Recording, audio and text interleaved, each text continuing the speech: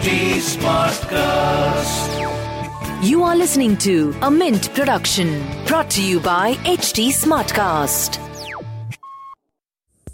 Good morning, I'm Shalini Umachandran and this is Mint Light Morning Shot, a quick update on the news you need to know before you start your day. So grab a cup of coffee and let's get started.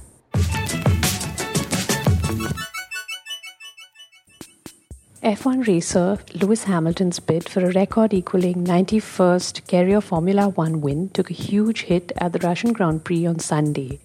Stewards imposed 2 5-second time penalties for practice start infringements. They had notified the Mercedes driver, who was on pole at Sochi, before the start that he was under investigation. Hamilton pitted after 17 laps and dropped from the lead to 11th place. He's one victory away from matching the all-time win of Ferrari great Michael Schumacher. Since the foundation stone-laying ceremony of the Ram Mandir in Ayodhya last month, real estate prices in the Uttar Pradesh city have doubled. Property prices went up 30 to 40% after the Supreme Court paved the way for temple construction at the disputed site with its ruling last November. Since Prime Minister Narendra Modi conducted the Bhumi Pujan there, prices have doubled.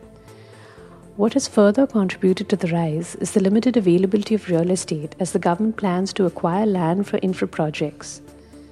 They're trying to turn it into an international tourist destination. In the heart of the town, availability of land is limited and the cost ranges between 2,000 rupees and 3,000 rupees per square foot.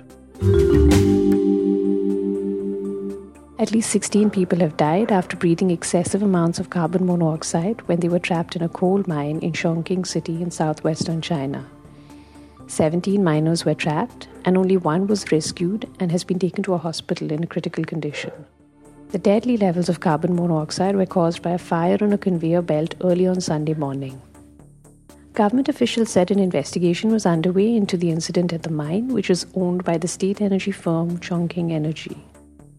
Last year, the company was fined for safety violations and for not following proper procedures during blasting. China has a history of deadly mine disasters, especially in coal mines, though safety has improved to some extent in the recent years. In December 2019, at least 14 miners were killed in a blast in southwestern Guizhou province. Disasters such as cyclones and flooding displace the highest number of people in India every year. Since 2008, an average of 3.6 million people have been displaced every year due to disasters in India. This is the highest figure in the world. Last year, it touched 5 million.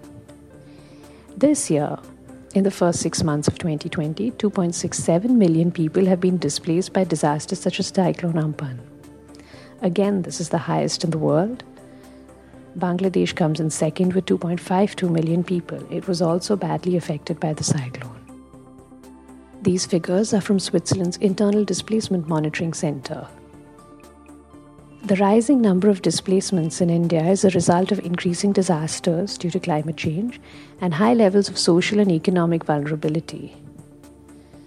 In India, communal violence has also contributed to the number of internally displaced people.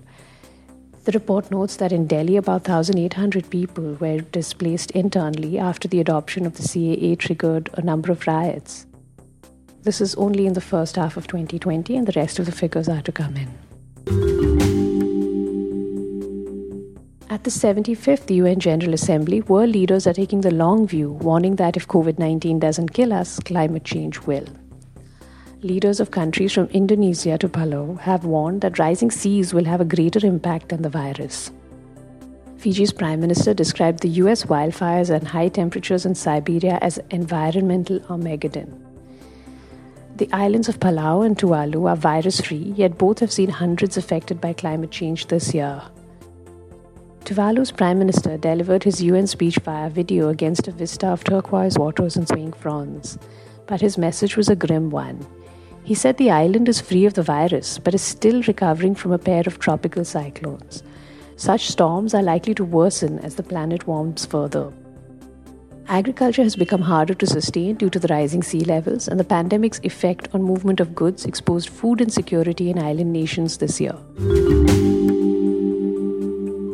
Cosmetics multinational Estee Lauder is sending its newest skincare formula into space on Tuesday for a photo shoot. It's going to cost them less than it would to sign a mega influencer.